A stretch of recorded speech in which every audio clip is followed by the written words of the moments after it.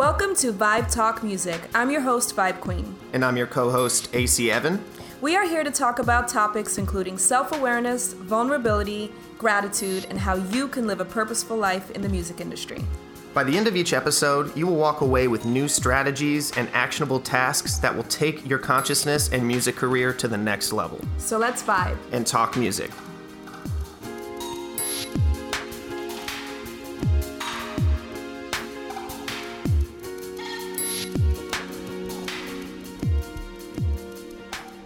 What's up, guys? This is AC Evan here at Vibe Talk Music, and I'm here with Vibe Queen. What's up, y'all? Yo, so this episode, we want to talk about The Power of Now. It's a book that was actually recommended to me by you, I believe. Mm-hmm. I had it, and I think I read like three chapters years ago, and I think it kind of just blew past me. And I was like, yeah, I don't really, what is this? What is this mumbo jumbo? Something.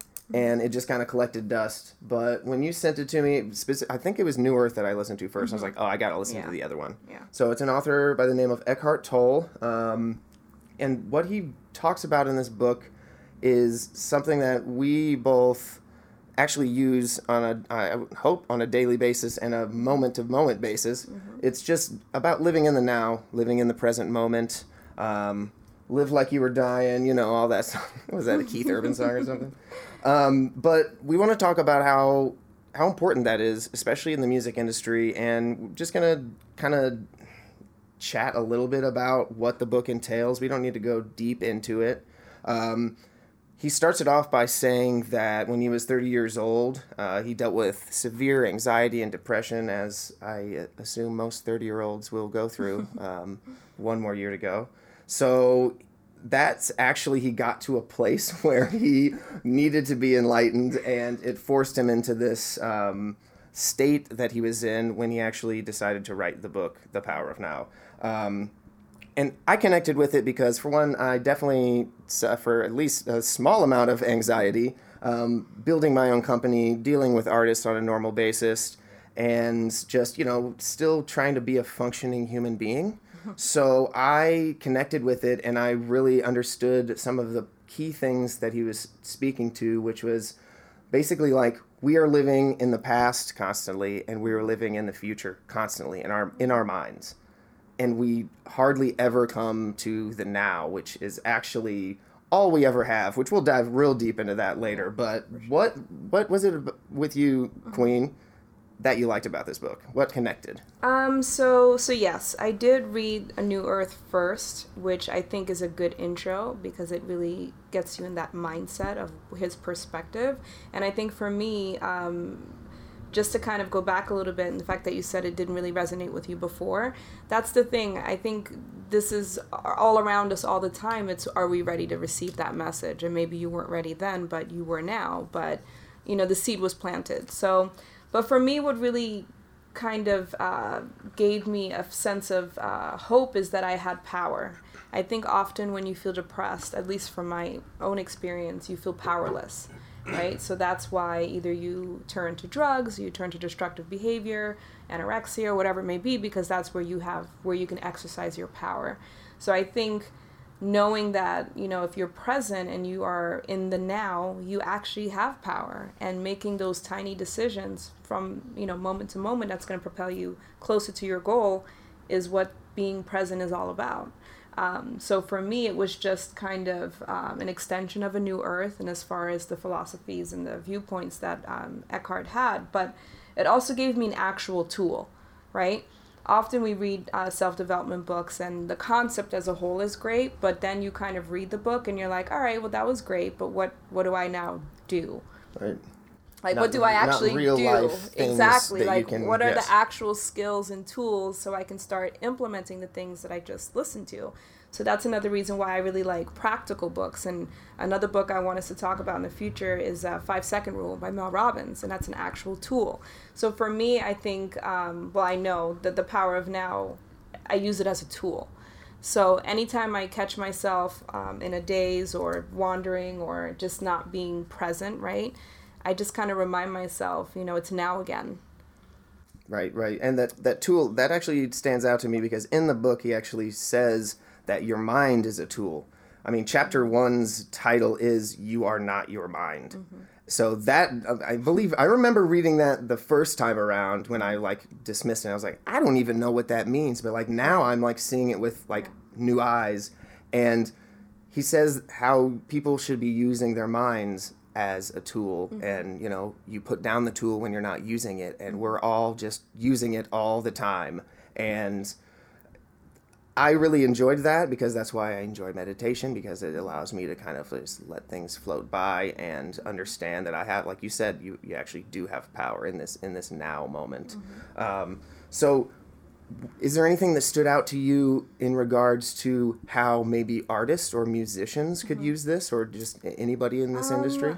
I think artists actually use it all the time when they're performing. I think true artists can agree with me that when you're on stage, there's nothing like that feeling. Like, I know for me, I need to be sober when I perform because I'm a perfectionist at heart. However, the feeling of just true bliss, and especially when you connect with your audience, to me, that is such an incredible feeling. And I didn't realize until reading this book that that was me being present. Mm-hmm. That was me truly connecting with my fans or whoever was in the audience, and just for that split second, everybody just felt that vibe, right? Mm. And that is all about being present. The only way you can truly connect with your audience as a speaker, as an artist, as anyone on a stage, is by being present. That's the only true way you can be present, right? So I think as artists, true artists, they already have that within them. Mm-hmm. They're just not aware of it. And I think once you have that awareness, you know, it will not only enhance your, you know, live performing, but you can become aware when you're in the studio or when you're networking with someone of being present, or when you're trying to communicate with somebody over a discrepancy in a contract, and instead of it going completely sour and burning a bridge, you know, maybe you could take a step back and lead with empathy and kind of try to uncover, okay, maybe he's in a bad mood, or how can I fix the situation so we can both win? So I think if artists can use and become aware that it's a tool, not only will they enjoy performing even more, they can also use it to advance their career. And they can enjoy life even more outside of music, which I'm sure that does exist. Yeah. Another big thing that popped out to me within the book specifically is he does exactly like you said. Mm-hmm. Creators, musicians, painters, authors actually create at a place of what he calls no mind, which is being present and actually, you know, for the lack of a better term, turning it off a little bit, turning the crank down. So if I agree, if they could they as in artists and musicians, if they could, for one, be aware that this is a tool and this is something that they can do on a daily basis, but two, if they actually use it, they can hopefully create at a deeper level and just understand that they can perform at their maximum level and appreciate everything along the way. So that's great. Well, something I also wanted to add, this just kind of came to me as you were speaking, is that, you know, I think as artists, and on some level, you know, how can I articulate this? They thrive off of the pain in their life, because without feeling gut-wrenching emotions such as heartbreak or betrayal or failure, how can you truly freestyle? How can you truly write? How can you truly create from that vibe, right? From that emotion, if you haven't truly felt it, you know? And same goes for love songs and happy songs. So or heartbreak. They have to go through heartbreak to write a heartbreak. It's like they have to go through that to create that. It almost has to exist in their mind to create the way they do. Absolutely. So I think, again, especially in the music industry, they're more aware than most, which you know, can make them so successful, because they're present enough to feel those emotions, to then be talented enough, use their mind to turn it into art, which is incredible. Not everybody can do that, whether it's through poetry or comedy or graffiti or, you know, whatever it may be. And I just think that, sorry, I was just like absorbing that for a second. Sorry, I spaced out. No, that's huge. But I just think that musicians and artists have more awareness than they realize, because they're able to truly feel emotions and turn it into art. That's one. And two, when they're performing, you know, they're present. I think that they know something is... I don't think they're fully aware of it, honestly. I don't think most of them are fully aware of it. And this is why, because they're not using it in the positive ways. True. I just meant it's open. Like absolutely. There's the possibility to, I think, nurture it more than maybe, the average, non-creative. It seems to me, just from my experience, and a lot of the people that I follow and that you follow, as far as entrepreneurs, they either went through something catastrophic in their life or they overcame something, which was the catalyst for them to become more aware and to find something that can get them out of that depression. Even Eckhart Tolle mentions that, that he went through that. So it's almost like if you're kind of the average and nothing really bad happened and you're not a creative, it's like you're kind of just in this like zombie life, which many people are stuck in, because the pain's not bad enough for me to become enlightened or turn to Jesus or whatever, but it's also not great. So I'm just kind of floating through life. And that's why I think finding your purpose and finding what you're passionate about is so important, because that's what's going to really, truly wake you up. Absolutely. But I truly don't think a lot of them, at least some that I've come in contact with, aren't fully aware how to use that, is what I meant. Because they're constantly stuck in this, I've got to get to the next level. That's like a phrase in this industry that I feel like is used way too often. I'm trying to get to that next level. Instead of enjoying... Can you give an example of what that means? Like as far as streams or...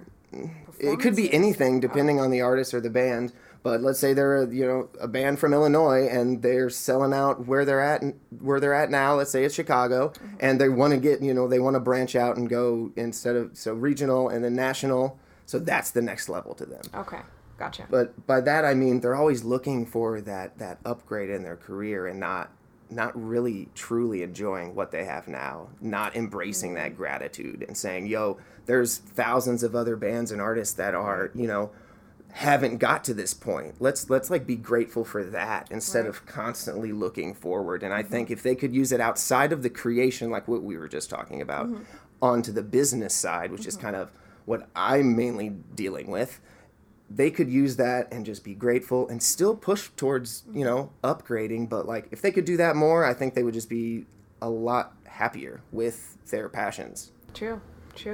But again, I guess the question at hand is, how do you do that? How do you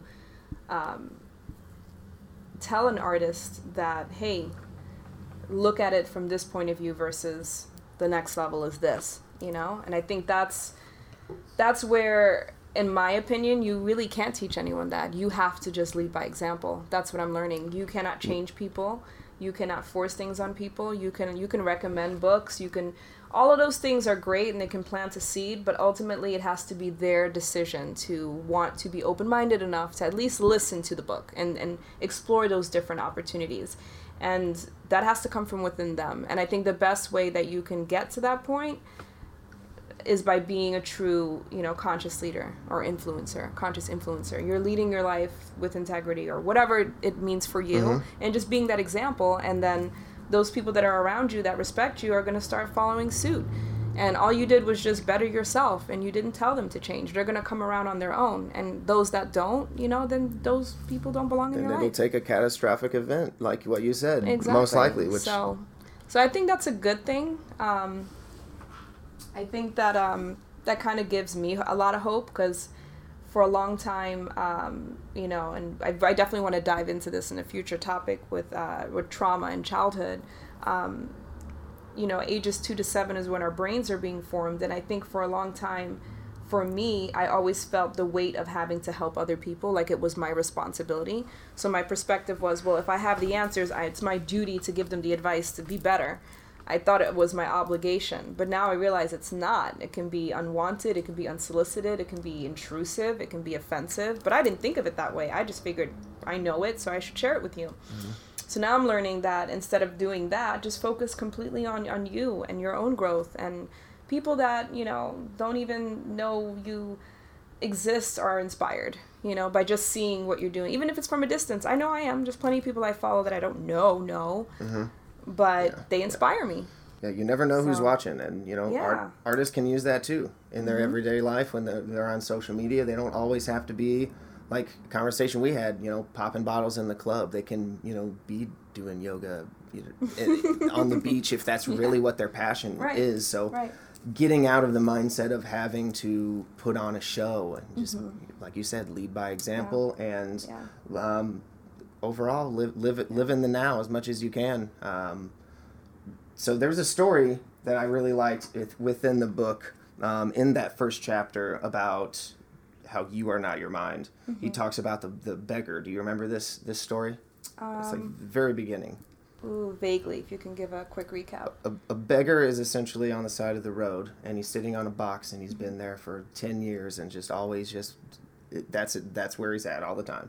A passerby walks by, and he says, "Hey, have you ever looked inside that box?" He says, "No, I've never looked inside that." He's like, "Oh, well, you should." So he does, and there's actually gold inside. So yes. do you remember that? Yeah. That was the analogy as that's our mind, and the beggar is us, and Eckhart wants his book to be that passerby, telling you, hey, that's actually what that is. So I really like that, and I wanted to just kind of wrap up the Power of Now with what do you think that means? I think ultimately it means, I think it means a handful of things, but just to kind of give you a takeaway, I think it means forgiving yourself over and over when you fail and mess up, because you're going to inevitably mess up. It's part of life. It's part of how you can appreciate life, is the bad. So I think once you let go of things and forgive yourself, and you just do the best you can, and kind of goes back to the 4 Agreements, another great book, just do your best.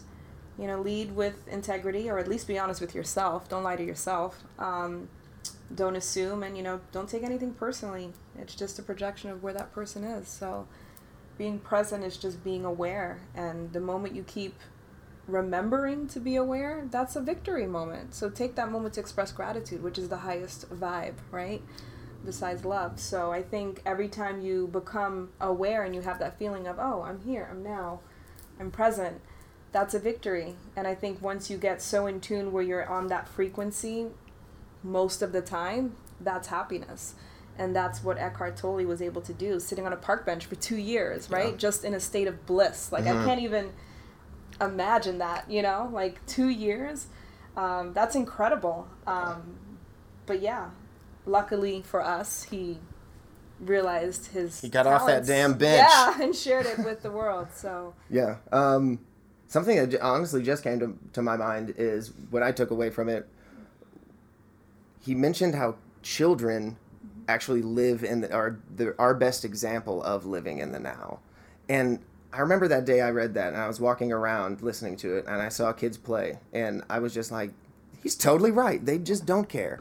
They don't care at all. And I think a lot of times, again, wrapping this back into music, a lot of times artists just want to be kids. They just want to run around and do exactly what they want in the now, but just when you're an adult, you have to deal with those as an adult.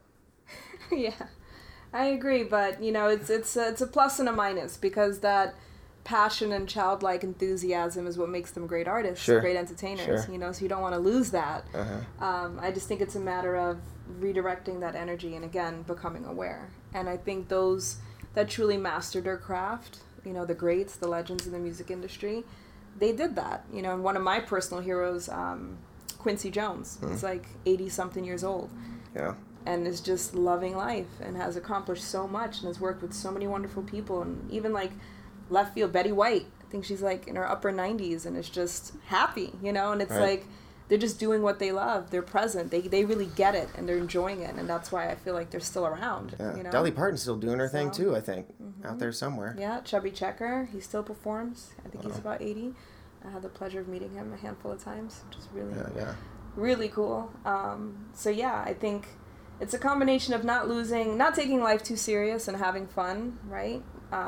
But then also knowing when to get your mind focused and right, and have the discipline to get through the challenges and not give up. I think ultimately not giving up. It's all about balance. Yes. For sure. Cool. Any parting words? I don't think so. Let's just live in the now for 1 second. A moment of silence. No, we're not going to do that. Awesome. Well, This is Vibe Queen. You can follow us at Vibe Talk Music, both on Facebook and Instagram, and you can follow my stuff at Vibe Queen Music. And I'm AC Evan. I am at AC_Evan on Instagram, and my company is Artist Collective. You can find us at Artist Collect, and we will check in with you, vibe with you next week. Yeah, peace.